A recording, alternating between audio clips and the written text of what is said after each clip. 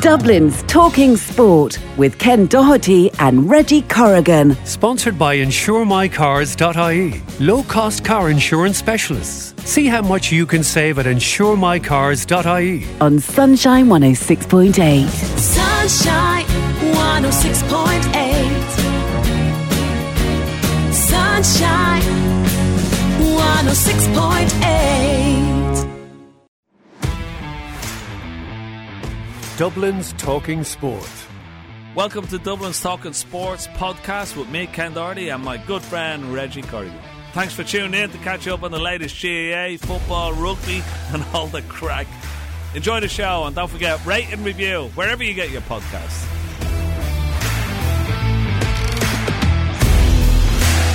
Very good morning to you, Reg. Yeah, good, yeah. And the usual little gremlin kicking in there as we start the bank holiday weekend. You know yourself, on the bank holiday, it's hard. People are a bit slower to get started. So I think the gremlins got a hold of us. But we're all good again now. We're back on track. We've had plenty of gremlins over the years, Reg. That's for sure. Just keep the water away. Keep the water away from me in the morning. That's the most important thing. How's things? How are you? Yeah, good, thanks. I'm in, on the way to Sheffield. I was in Blackpool today and last night, and on the way back to Sheffield, and looking forward to the cup final. Looking forward to coming home next week as well. Excellent stuff, yeah. Well, I tell you what, Ken, it's unbelievable here at the minute. The weather. Oh, it's been incredible. It's another week at least, according to the forecasts of it. Wow. So, for a bank holiday weekend, it's going to be good. There'll be plenty. I'll be down the Greystones Beach swimming later now, getting the old bones back in order after golf yesterday. So, played Druids Glen yesterday, Ken. Oh my God. Oh my God, fantastic. Yeah, they've done a great job to it. Fabulous. It really is fabulous. They've done an amazing job on it. Did it change much? Yeah, a completely new clubhouse and about 4 holes with new greens and different aspects to them. And for a big hitter like you, it'll still be a challenge. The tee boxes are set well further back, so you'll find it. But I'll get you out. I'll bring you down when you're back. So look forward to that. Yeah, no, I saw some photos of it. It looked magnificent. All right, it's stunning. But with the weather, of course, as well, you see, it just makes it even better. So why wouldn't you enjoy it? So you're talking about the FA Cup there. So a chance at glory and knocking City off their perch. What do you think? Well, anything can happen in one game, I suppose. But, it's going to be very difficult, obviously, for United. City are playing incredible football, probably the best team, in Europe at the moment, without a shadow of a doubt. And it's going to be very difficult. Yeah, but I mean, if there's any incentive, it's to stop them from, and of course, we've had a half-decent season myself, winning the Carabao Cup, getting, into the Champions League next year. And, we've beaten them at Old Trafford already this season, so there's no reason why they can't do it again, but it's going to be very, very difficult. There's no doubt about that. Everything points towards a City win. But you just never know in sport, Reg. Yeah. You never know. Look what happened Leinster. It's happened before in the FA Cup final. Wimbledon beating Liverpool, Southampton beating United, Wigan beating Man City in the final. So anything can happen on a one game. Do you think, all the chat's been leaning that way, but I mean, at the start of the season, we discussed United and where they're at and coaches and players and everything else. Overall, it's been a good season. So, I mean, it's kind of a shot to nothing for the United lads. Yeah, it is. I think so. They're huge underdogs. And City, the way they've been playing, the way they played against Madrid, coming back and, tipping Arsenal for the for the Premiership was incredible run in. Even though Arsenal helped them a lot, there's no doubt about that. But yeah, I mean, they have to be happy, getting back into the Champions League, winning the cup already in the final of the FA Cup, a great chance of glory again. I suppose the worst thing they can think about is trying to knock City off the perch. They've got to think about winning. It's a huge tournament. It's a great opportunity for them. And some of those players have played really, really well. And then Casemiro has been outstanding this season. Even Fernandes has played really well. Rashford has had a great season. And, even some of the backs that you wouldn't have expected. Luke Shaw has had a really good season. Varane has come back in. De Gea has been up and down. But, they have a really good chance, I think, Absolutely. That's my optimism. So, well, no, I kind of like you. I'm thinking it's a final. Anything can happen. All the pressure's on City. There's no pressure on United. No one expects United to get the job done. They think City are going to walk it. There's a lot of pressure on Haaland. There's a lot of pressure on, the idea of the treble, all that kind of stuff. There's a lot of other talk going on in the background. So you never know. This would be probably bottom of the list for City, if you know what I mean, in terms of their focus. So it's a great chance for United to do that. And overall, Ten Hag, I mean, I think he just seems to have turned things around absolutely in the right direction. Yeah, without a shadow of a doubt. I think when it went a bit sour with Ronaldo, which was quite sad in a way. One of the greatest players ever to play, and just the way it sort of worked out, it could have been so much better for him. But I thought he was very, very strong, and I thought all the players saw that, and he got a great reaction from them since then, because they were sort of, weren't playing great at the moment. There was a lot of discontent in the dressing room, but when Ronaldo went, everything seemed to solidify, and they started to play really well, went on a really good run, and I think he's done a great job, Ten Hag. Yeah. He came in, he lost the first couple of games, he lost to Brighton at home, and then he lost 4-0 to Brentford away, and we thought, oh my God, here we go again. But then they beat Liverpool at home, and then they went on a really good run. I think he's been very, very strong. He's demanded a lot from the players. You can see the way they play. It's so much more different to the way it was with Solskjaer, so much more solid, particularly in defence, and I think he's done a really good job. Absolutely, yeah. Well, we'll see. Time will tell. It should be interesting. It just depends, and it just depends how with all the saga that's going on in the background, between Radcliffe and the Saudis, to see who's going to buy this team. He's got on with his job. He's going to need a lot of investment as well in the summer to compete with Liverpool and with City and with Arsenal next year. So he's going to need a lot of backing in the summer transfer window. So we'll see how that sort of pans out. Absolutely, yeah. It'd be interesting. All right, okay. On to your own sport. I see the talk is that the bans on the Chinese lads, there's a verdict due on that soon, am I right? There is, yeah. There's a verdict coming out very, very soon. And there's one of them has already gone. He's been banned for a long time. Well, he's sort of retired, so he'll be waiting for his ban, but he won't come back. That's Liang Wenbo. Yeah.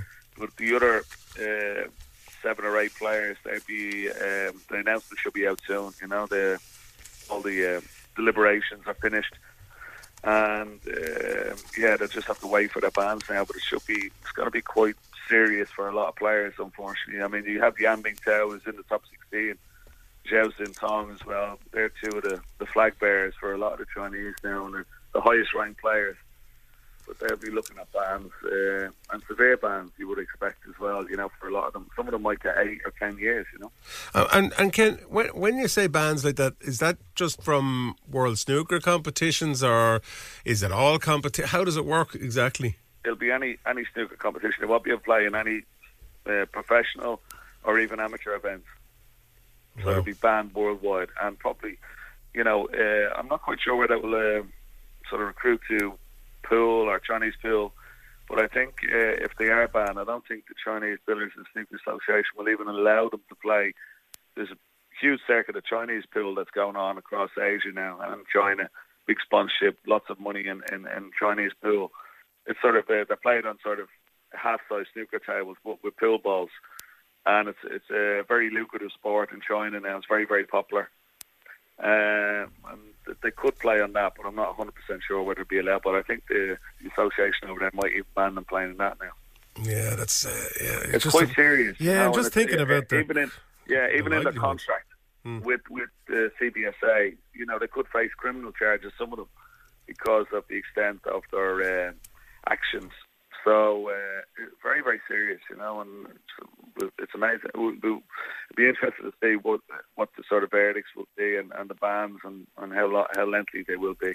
It's very sad for us. It is, it is. I mean, I'm just thinking, I know it's wrong on so many levels, but they were gotten to in temptation and made a mistake. But you're talking about their livelihood. I mean, it's hard to imagine what they're going to do other than snooker. Other than play snooker. Yeah. I mean, there's two. Particularly you take Yan Bingtao. He came from very humble background. not a lot of money. You know, he sacrificed a lot coming over to the UK. You know, turned professional and worked his way up. Got himself into the top 16. Won the Masters. You know, and earning like really good money. You know, settled in Sheffield and had a new life. And the temptation of like trying to throw snooker matches for a small amount of money will cost him his livelihood. Yeah, it's mad. Shame, terrible shame. It is indeed. But the good thing, the positive thing I would say about this, Reg, is that they were caught. You know, it was a ring of like 10 of them that were caught, and World Snooker have been very, very strong in catching them and also dishing out these bans. You know, a lot of sports around the world who know like there's cheaters going on, either whether they're gambling or taking drugs or whatever, don't do anything about it, you know, and brush it under the carpet. So at least World Snooker, in a positive way, if that's the only positive light I can put in it, is that they've caught them and they're going to be banned and they're going to be made. Oh, they're certainly discouraging Absolutely. anybody else from ever thinking of going down that road. There's no doubt about it. Yeah, absolutely. Okay. There's a golf competition coming up in Sea Point you were telling me about as well. There is. It's a big Legends event. A lot of the the older players, the over 50s, play in it, and it's going to be in Sea Point on the 22nd, I think, of 22nd to 25th of June. So that should be good. Excellent. And there's a little pro-am on the Wednesday as well that we're going to be playing in as well. So there's a lot of the Irish footballers and different celebrities that are going to play in it. So it's a nice pro-am on the Wednesday. Excellent. So where's it on? Sea Point's a lovely in Sea golf Point. club. Sea Point. Oh, yeah. Yeah, and there's a few holes in Sea Point. You actually look across and you're looking into Baltray. But it's absolutely beautiful along there. The holes along the coast are just magnificent. You know, if the weather's good, hopefully it will be. Yeah, it'll be really, really nice. Now it's time for our Saturday interview as part of the Sport Endorse regular slot that we have, and I'm delighted to be joined on the phone with Mayo legend Lee Keegan. Morning, Lee. How are you? Good, Reggie. How are things? Never better on a beautiful day like this. Now, how could I not be happy? I have to say, are things even hotter in the west? I think at the minute, are they? They are. I tell you, it's like a sweat fest this way. It's either we get brutal weather or we get absolutely heat stroke in here. So it's great. I love it. My kids are not too keen on it. They're running around in nappies from pillar to post. So it's trying to get them adjusted to it. It's no harm in that. They'll get adjusted fairly quick. I know the weather in the west well. I'm Galway. On my mother's side, so with a lot of rivalries over the year between Galway and Mayo, and I've plenty of cousins living in Mayo who still give me grief and give me stick over. But you've had the lion's share in recent years, although just finding it hard to get across the line a few times. How are you finding it since you stepped away from the county game? It's definitely been a readjustment period. It probably took a couple of months. I suppose when you make your decision initially, it's kind of put to bed and you're on your own. It's only when the season gets up and running then it probably gets a bit difficult.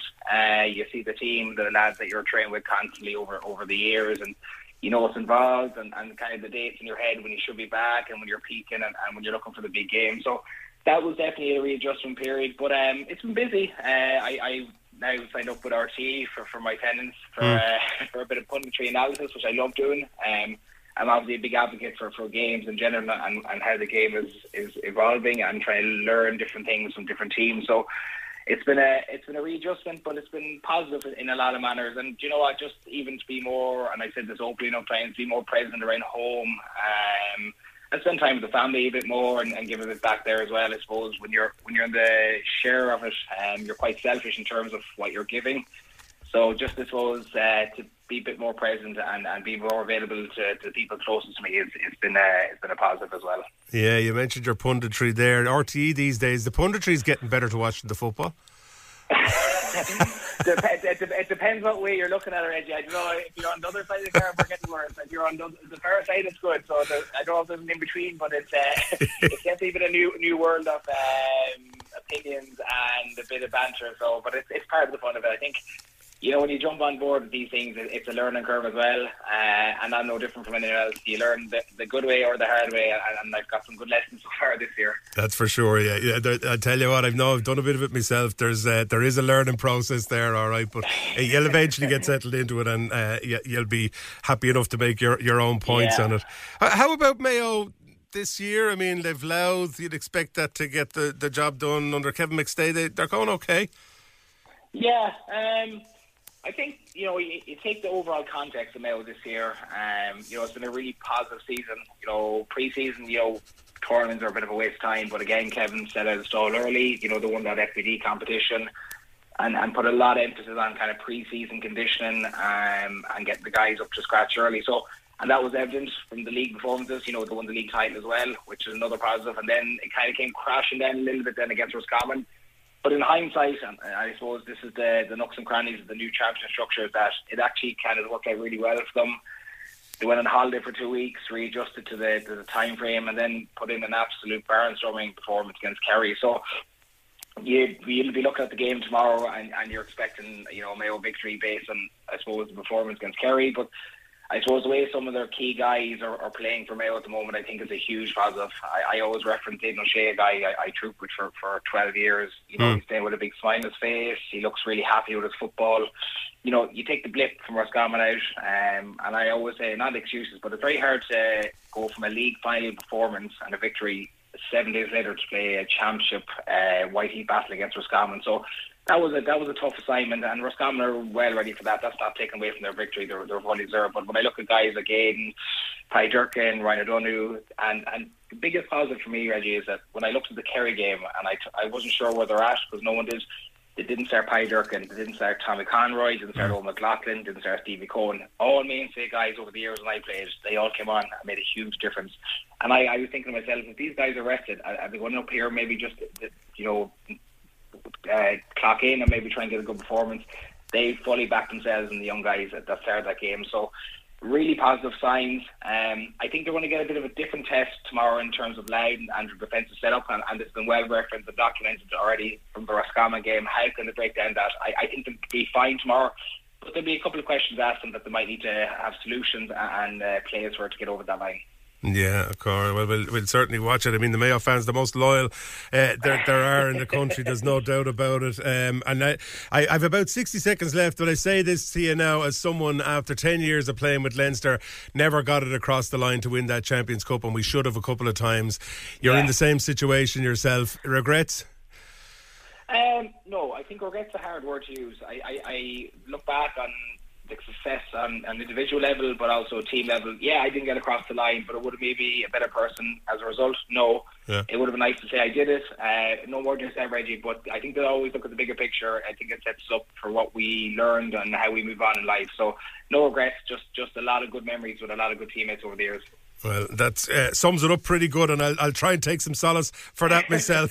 I'll have a think about that afterwards, although sometimes I still wake up in a cold sweat. I know. And I do as well. You always have the fear of missing out, but I think that's when you put your decision to bed and you make that bed, you get on with life. And I think, when you put yourself into certain situations, you just move on with it and you adapt to what's going on in front of you. Time for a little bit of rugby now. I'm delighted to be joined in studio by the one and only Declan Drake. Morning, Declan, how are you? Very well, Reg, thank you. Yeah, you're welcome. It's a beautiful day. It reminds me of championship football weather and hurling as well, in this kind of sunshine. Long may it last, but a little bit earlier maybe than we're used to, but we'll take it early. There's no problem with that. But we're going to have a quick roundup of the rugby now to look back on as the season comes to a close and we get excited about the World Cup. I suppose you watched Munster winning it last week, did you? Bits of it anyway? Bits of it, yeah. Was otherwise engaged, but was keeping an active interest in it, all right, yeah. So fair play to the Reds. They're back on track, as they say, with that great win down in South Africa last week. So it's Munster 1, Leinster 0 in terms of the trophies this year, Reg. What's your thoughts on that? Yeah. Well, look, I have to say, fair play to Munster. They grabbed that opportunity that was given to them by winning that semi-final against Leinster, and it was a very, very tough ask, Declan, for them to go down. You look back on Munster season this year, the start of the season, everybody, myself included, we were talking about how poorly they were performing. They were being written off. There was question marks about players, question marks about coaching appointments, question marks about everything. And that was their fans that they were doing most of the questioning about it. There was even talk that they weren't even going to make next year's Champions Cup, the way things were going with their performances.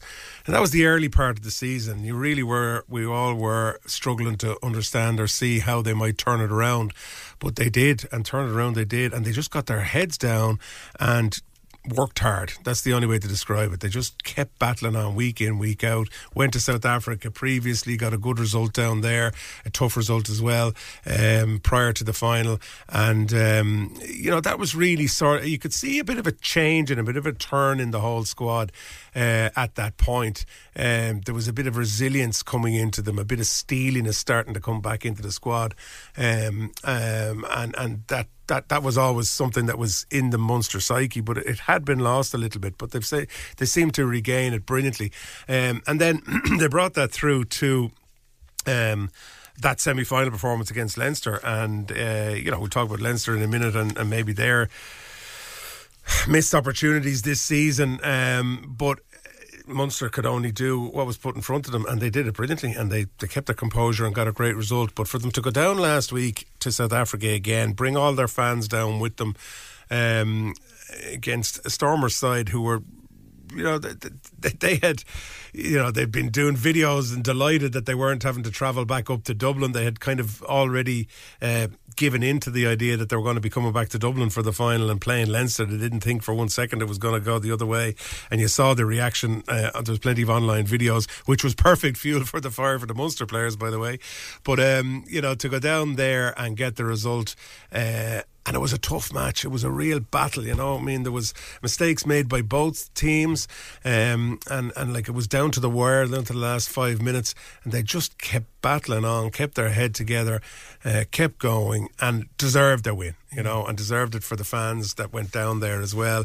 And they've turned what started out as a disastrous season into an unbelievably positive one. So fair play to them, well done. And I'll tell you another thing, that's going to be crucially important for us from a World Cup point of view, because those Munster players, they're the backbone of that squad as well. I know there's a lot of Leinster players involved on a day-to-day basis in that Ireland team, but the Munster lads give that little bit of edge as well. So it's good for Irish rugby. It's great for Irish rugby.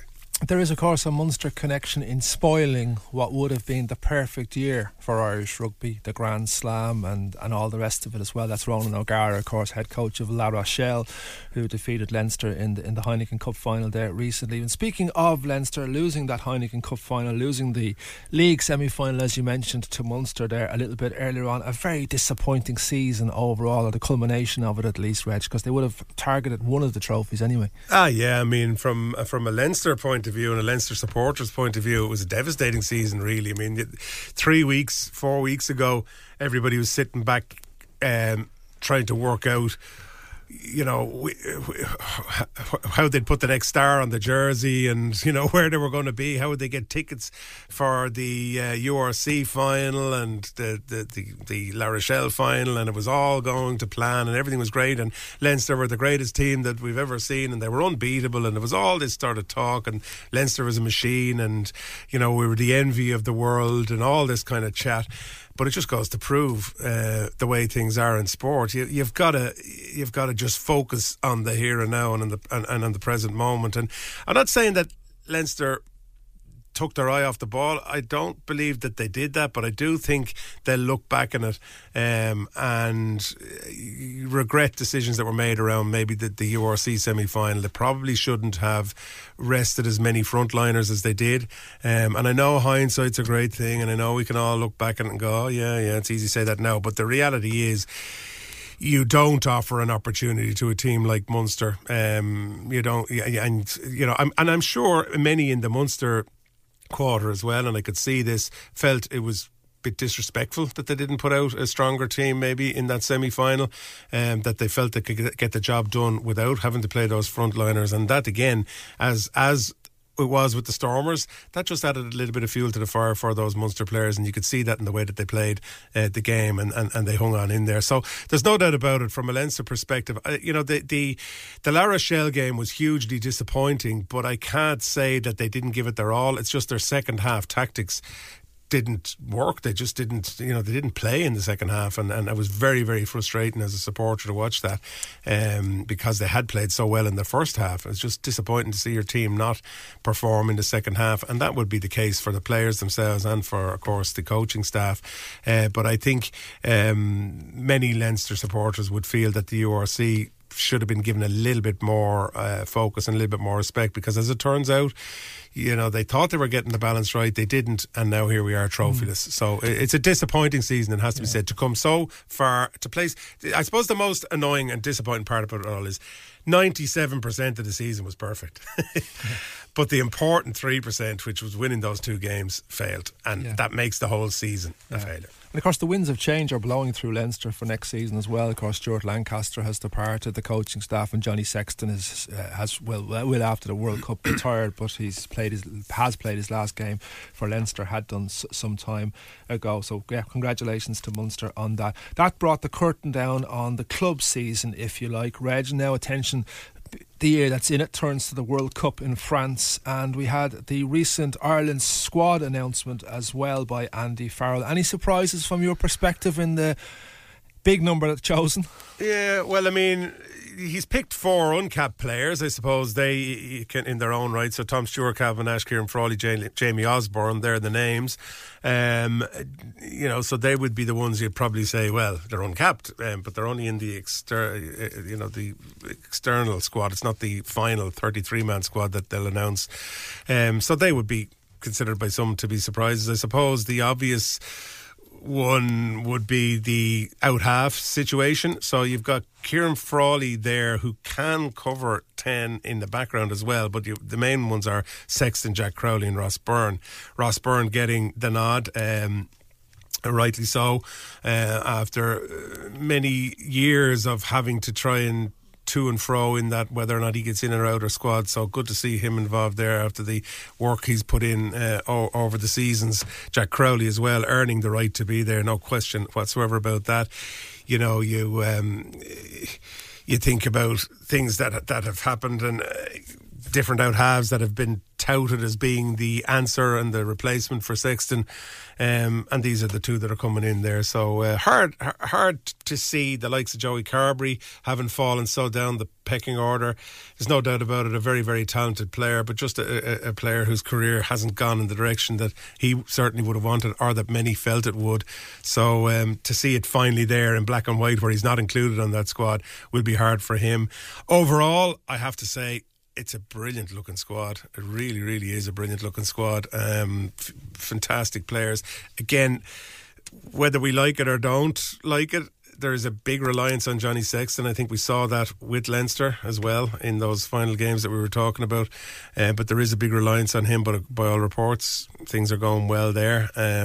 But yeah, it's a really good squad. It's a strong squad. They're going off now to do some warm weather training, I think, in Portugal. I think they come together on something in the middle of June, 14th of June or something like that, to actually get ready for all of this World Cup. It's a very exciting time. I remember it well. Getting ready in World Cup year, getting together in the middle of the summer and planning for it, and highly exciting. So these lads have got a wonderful experience ahead of them, and it's going to be an interesting World Cup. And of course, number one in the world, we're very much considered by many to be favourites to go and get the job done, but I'm just happy to sit back and watch them win one game at a time and see where we go from there. The target on the back is just immense, isn't it? It's a position that we haven't been in before, so as I can remember anyway, watching it, but certainly interesting times and great times to look forward to on the rugby front. Just to finish, Reg, on the women's game, quite a tough year, disappointing year in many respects, a lot of off the field issues as well for the women's game. What was your overall assessment of 2023 from their perspective? Yeah, it was kind of, to be perfectly honest with you, it was a little bit of more of the same. We'd heard it before. There's no question whatsoever that the women's game needs total restructure and investment and the right people going in. to address those issues. It needs proper representation from the clubs right up to the top that is going to be listened to and is going to be actually actioned upon. I'm not sure is the answer that they'll go that route. Because we've heard it before. I mean, there's been plenty of talk before around the women's game and what will and won't be done, and we've failed to see it. And that's the public perception of it. Whether the IRFU would like to say differently or would like to, put stats out there, and they do quote investment that's gone in and monies that have gone in and coaches setups that have gone in and everything else. But the reality is, whether they like it or don't like it, because all those things are on paper and they can be facts. The reality is the public perception is not that. It's and it's not, and certainly amongst a lot of the players as well, it doesn't seem to be the situation. So they have to address that and they have to be serious about it. I don't think they're going to get any more chances on this. They've got to get it right this time. For once and for all, and show that they are serious about progressing the game and they want it to be successful for the women. So while it's been, you look back in the season and you say, okay, it's been very negative. There's been a lot of bad media and bad press about it and bad everything else, bad performances, let's be honest, and bad results. It's also an opportunity. It really has to be that taken seriously opportunity to have a go at this, try and get it right, try and really work towards finding a solution that everybody is happy with, not just that the top brass are happy with, that everybody down below is happy with, and that it can bring the game forward, because it's too important. I mean, women's sport, we can see how much it's growing right across the board in every other sport. Look at the GAA, for example, the massive growth in numbers. I think 188,000 or something was the last number I was looking at, and growing all the time for participation. Filling out Croke Park with 50, 60, 70,000 people for All Ireland finals. That's some progression in a very short period of time for the LGFA. So I think Irish rugby has to have the same ambitions and have to try and put that amount of effort into it. So again, we'll see. But like I said, I think this is the last chance. Well, only a couple of short years ago, the Irish women's football team were in the dumps, didn't seem to be going too far anywhere anytime soon, and all things changed with the right structures put in place, the right people put in place, and here we are just a month away now from the World Cup for them. So maybe there's lessons to be learned from Abbottstown on that one, Rich.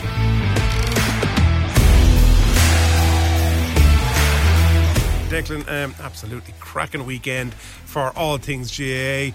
Matches going on everywhere.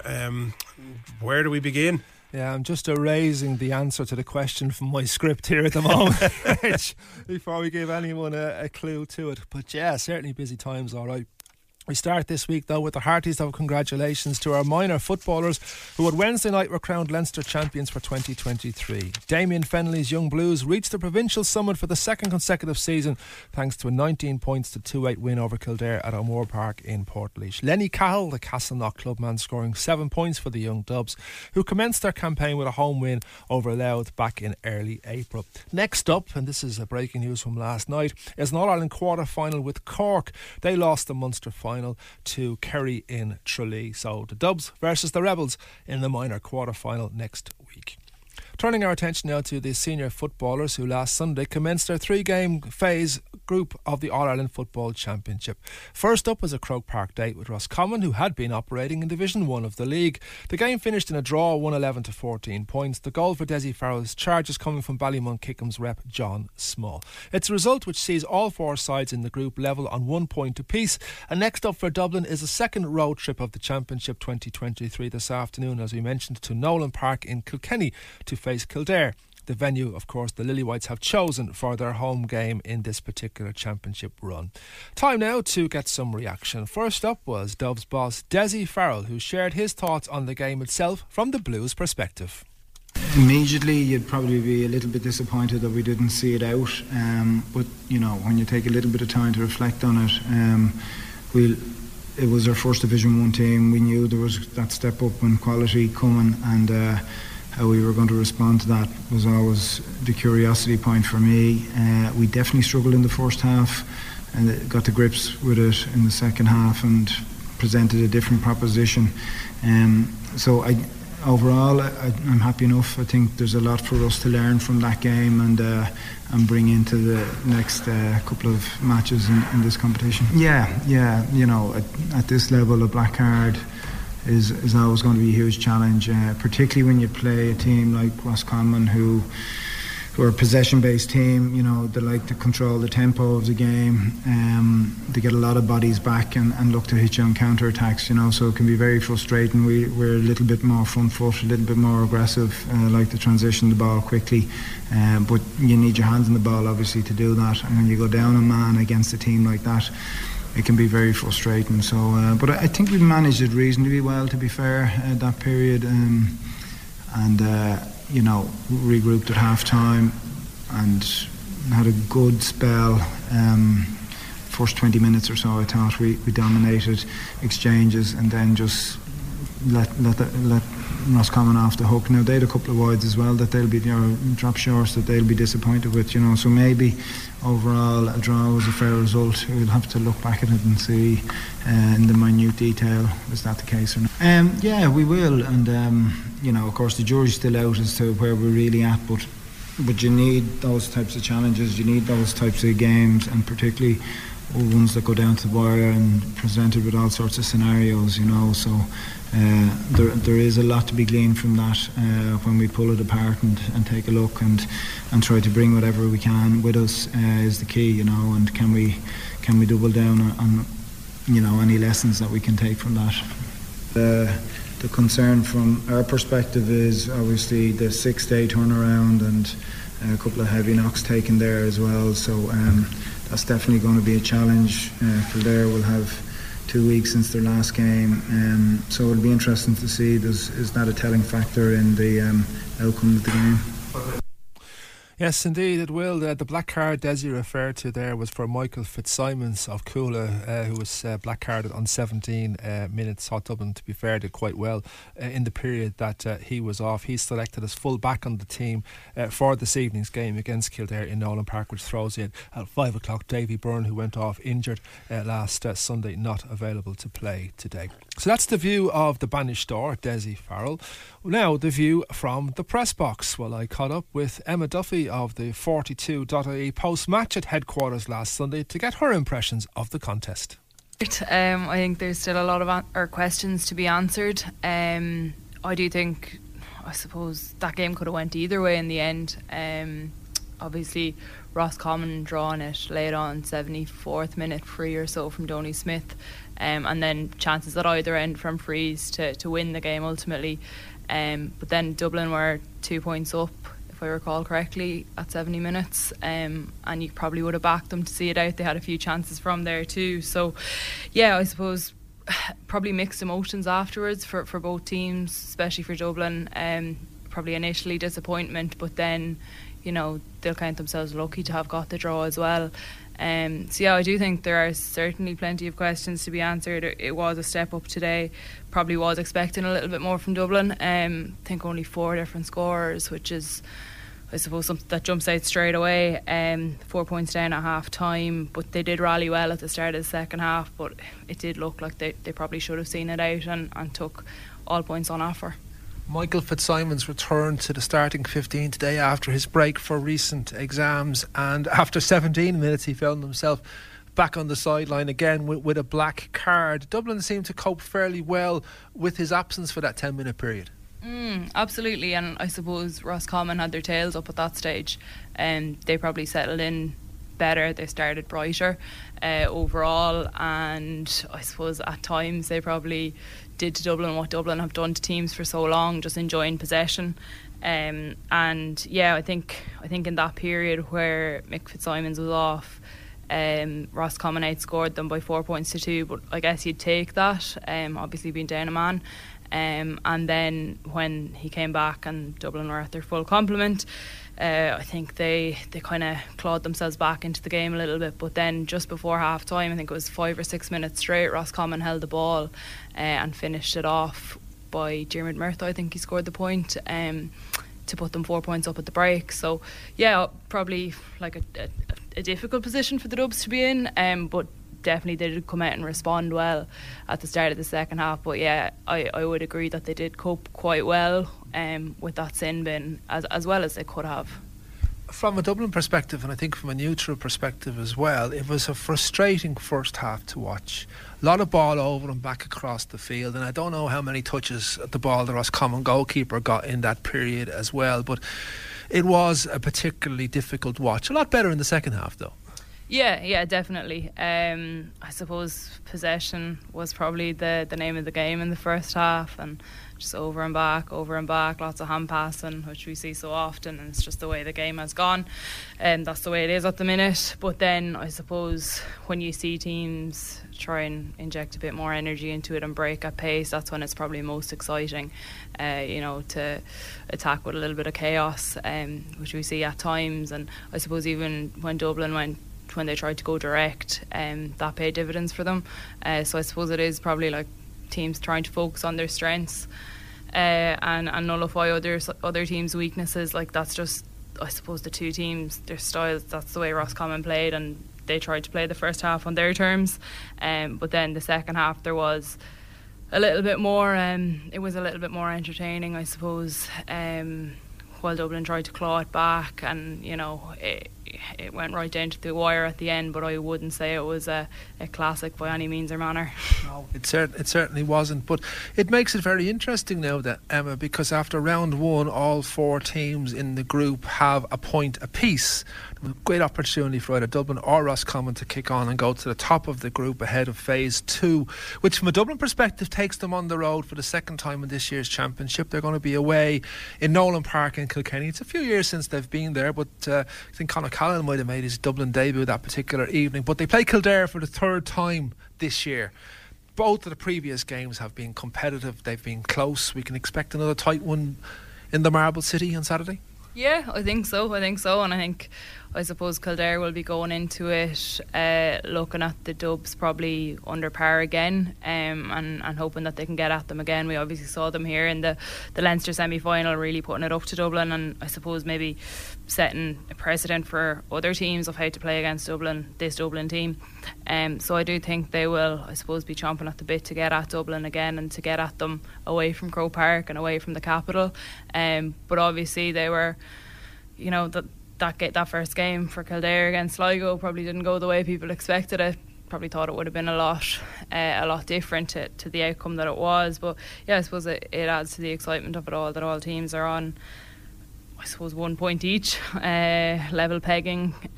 But it's an interesting one as well. I suppose the new format, anything could happen with it going forward, but it just seems a bit mad that there's so many games to just eliminate. I think it's 4 teams or so. Yeah, that's a fair point indeed.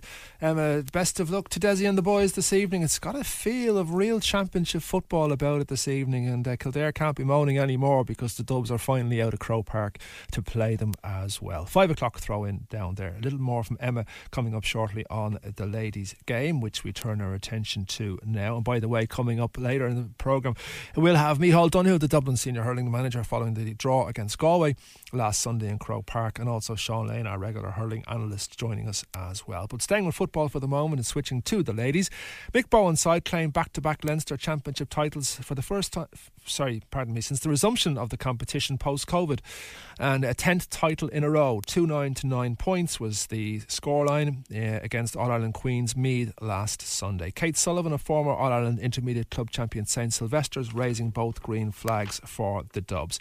It's a win which sees them into the All-Ireland Series. 2 games to come in that. They face Kerry on June the 17th and Cavan a week later, which I believe is away from home. Well, Emma Duffy has been a keen observer of the ladies team over the last number of years. She agreed that beating the Royals 3 times this year so far was a massive psychological boost ahead of the serious championship business to come. I think so. I think it's, as you say, a bit of a psychological edge or a psychological boost. Another piece of silverware, 10 Leinster crowns in a row isn't bad going by any means. But obviously, Meath are the All-Ireland champions. I suppose when you look at it, the All-Ireland is the big one, and that's what Meath have won the last few years. The Dubs have been left disappointed in that regard. So obviously Leinster is hugely important. There's huge value in the competition too, especially now with teams back there and it being a competitive championship. whereas a few years ago it looked like it was going to just fall away by the wayside altogether.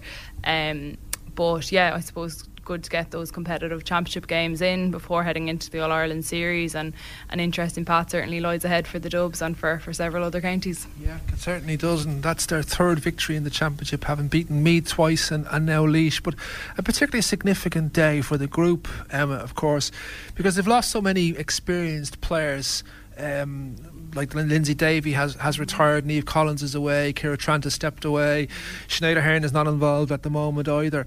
So for a lot of the new girls to come in and to win a Leinster Championship medal in their first season is particularly impressive.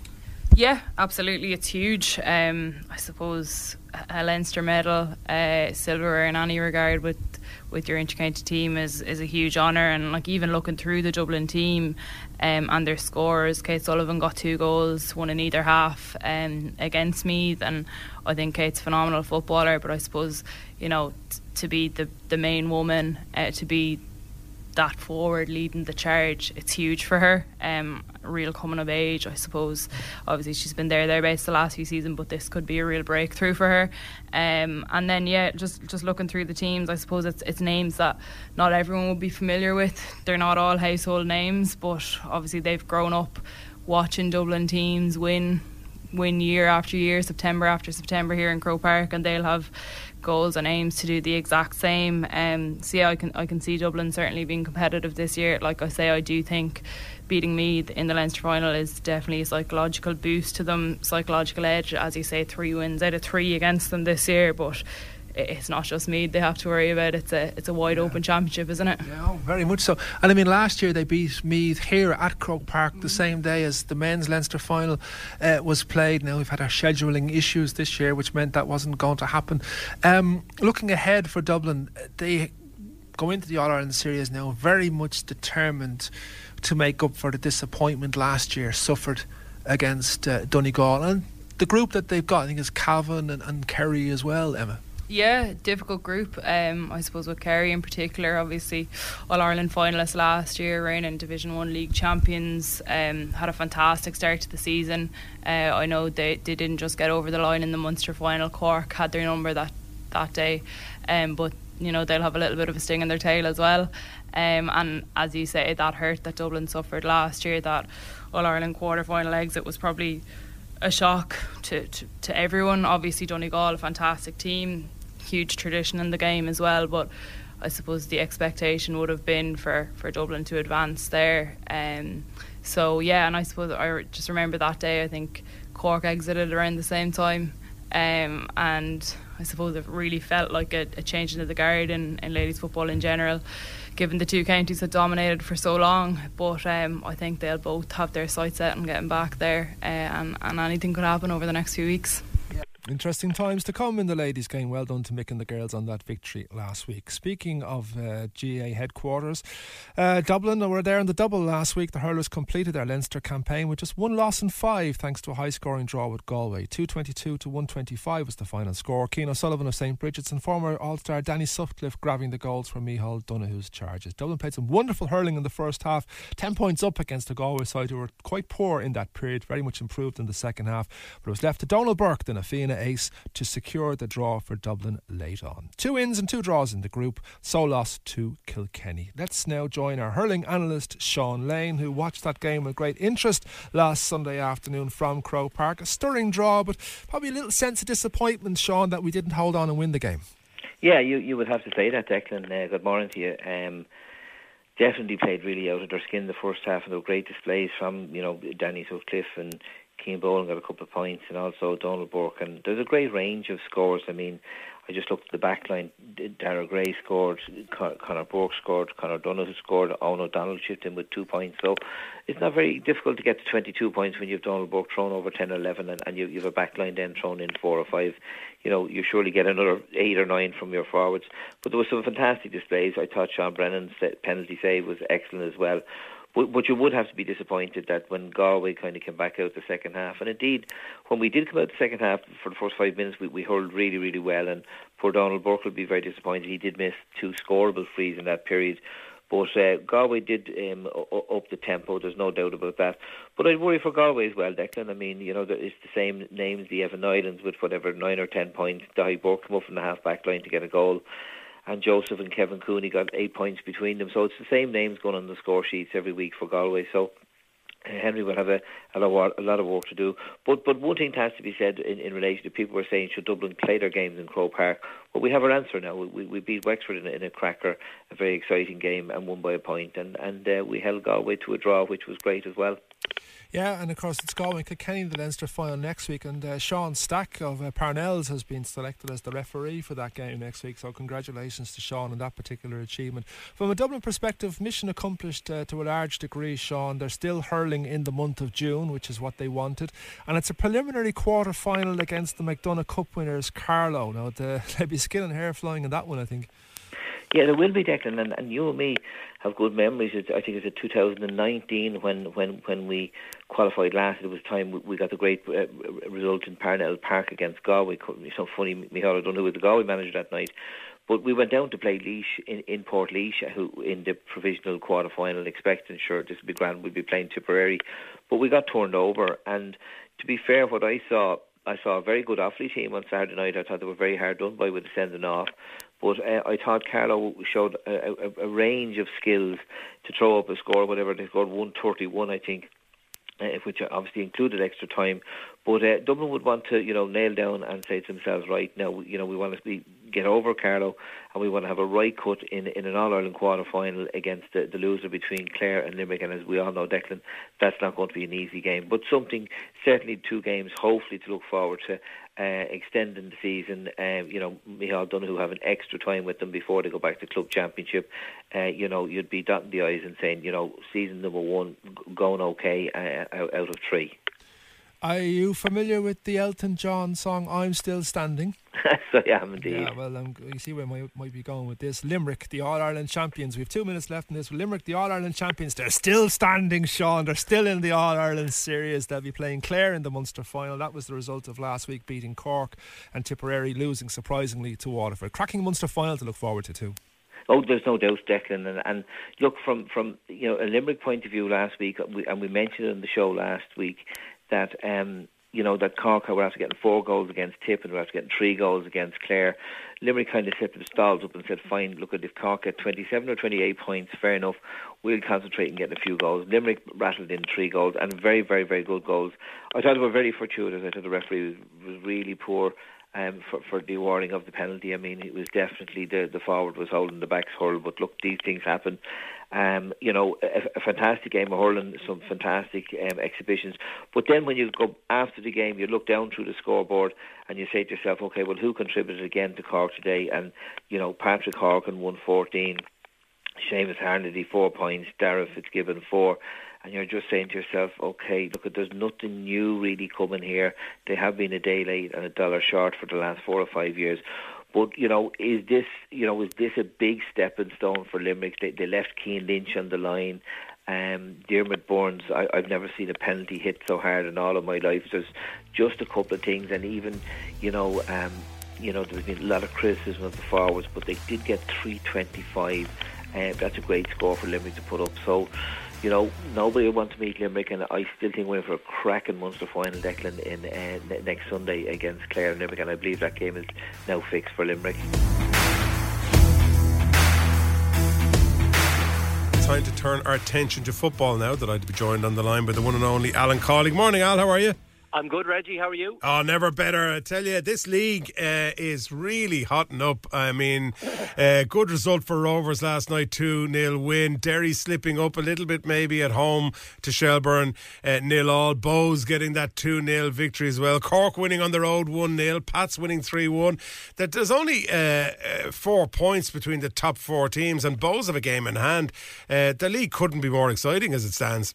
Yeah, absolutely, Reggie. The one thing we asked for, I suppose, at the start of the year was that we would have a title race, but everybody thought the title race would be between Derry and Shamrock Rovers. But as you say, Bohemians have introduced themselves into that title race, and obviously St. Pat's as well with their recent good form.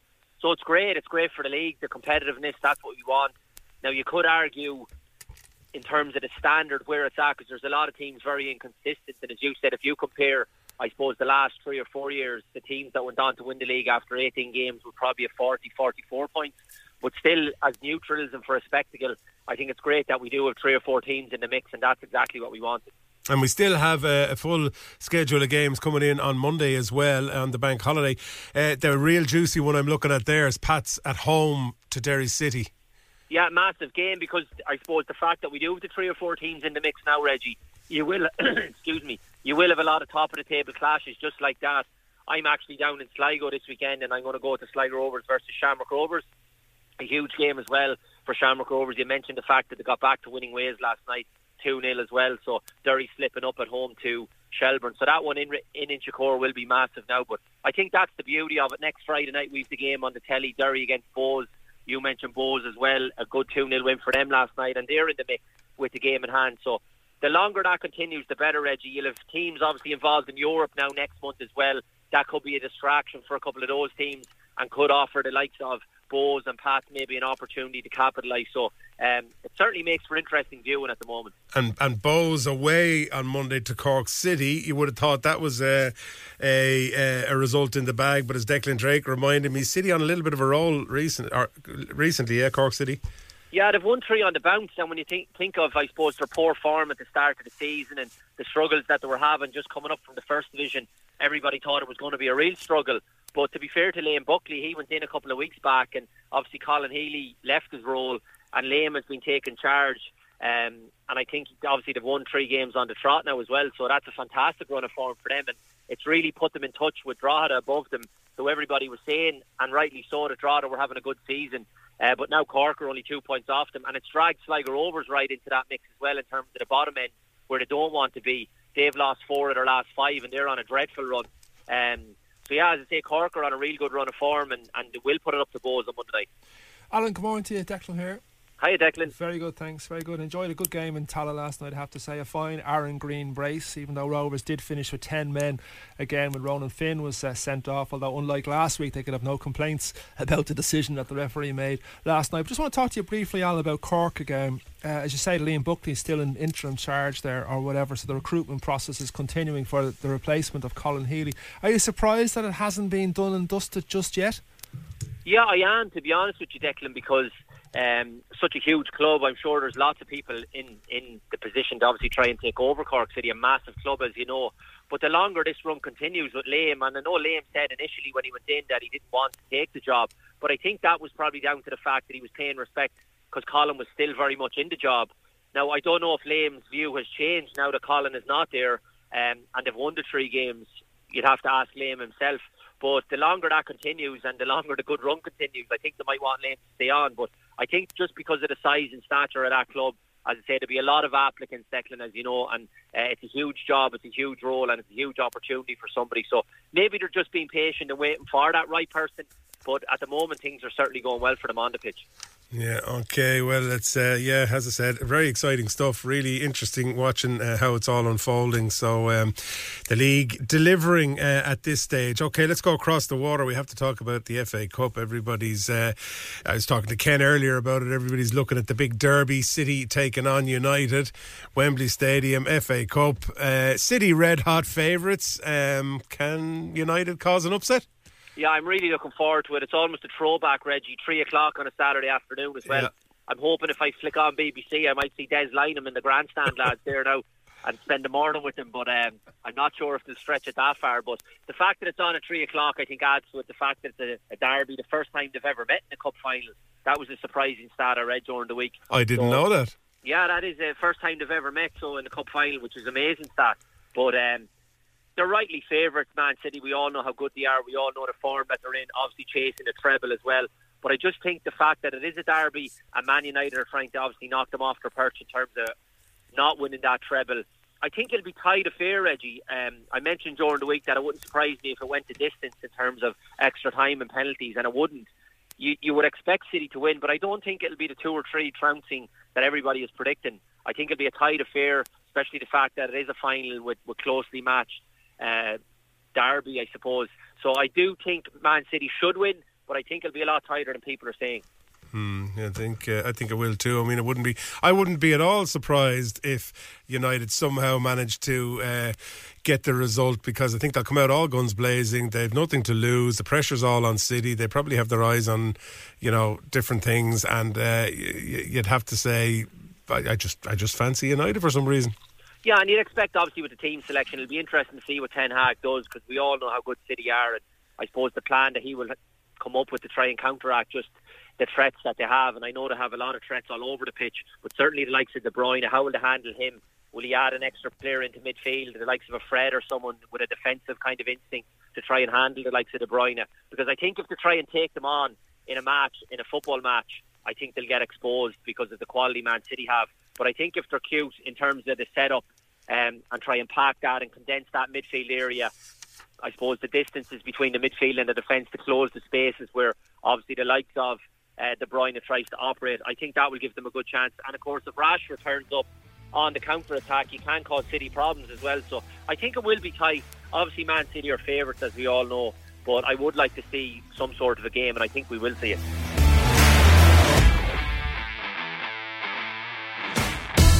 Thanks for listening to Dublin Stock and Sport on Sunshine 106.8 from myself, Ken and Reggie. Have a good weekend.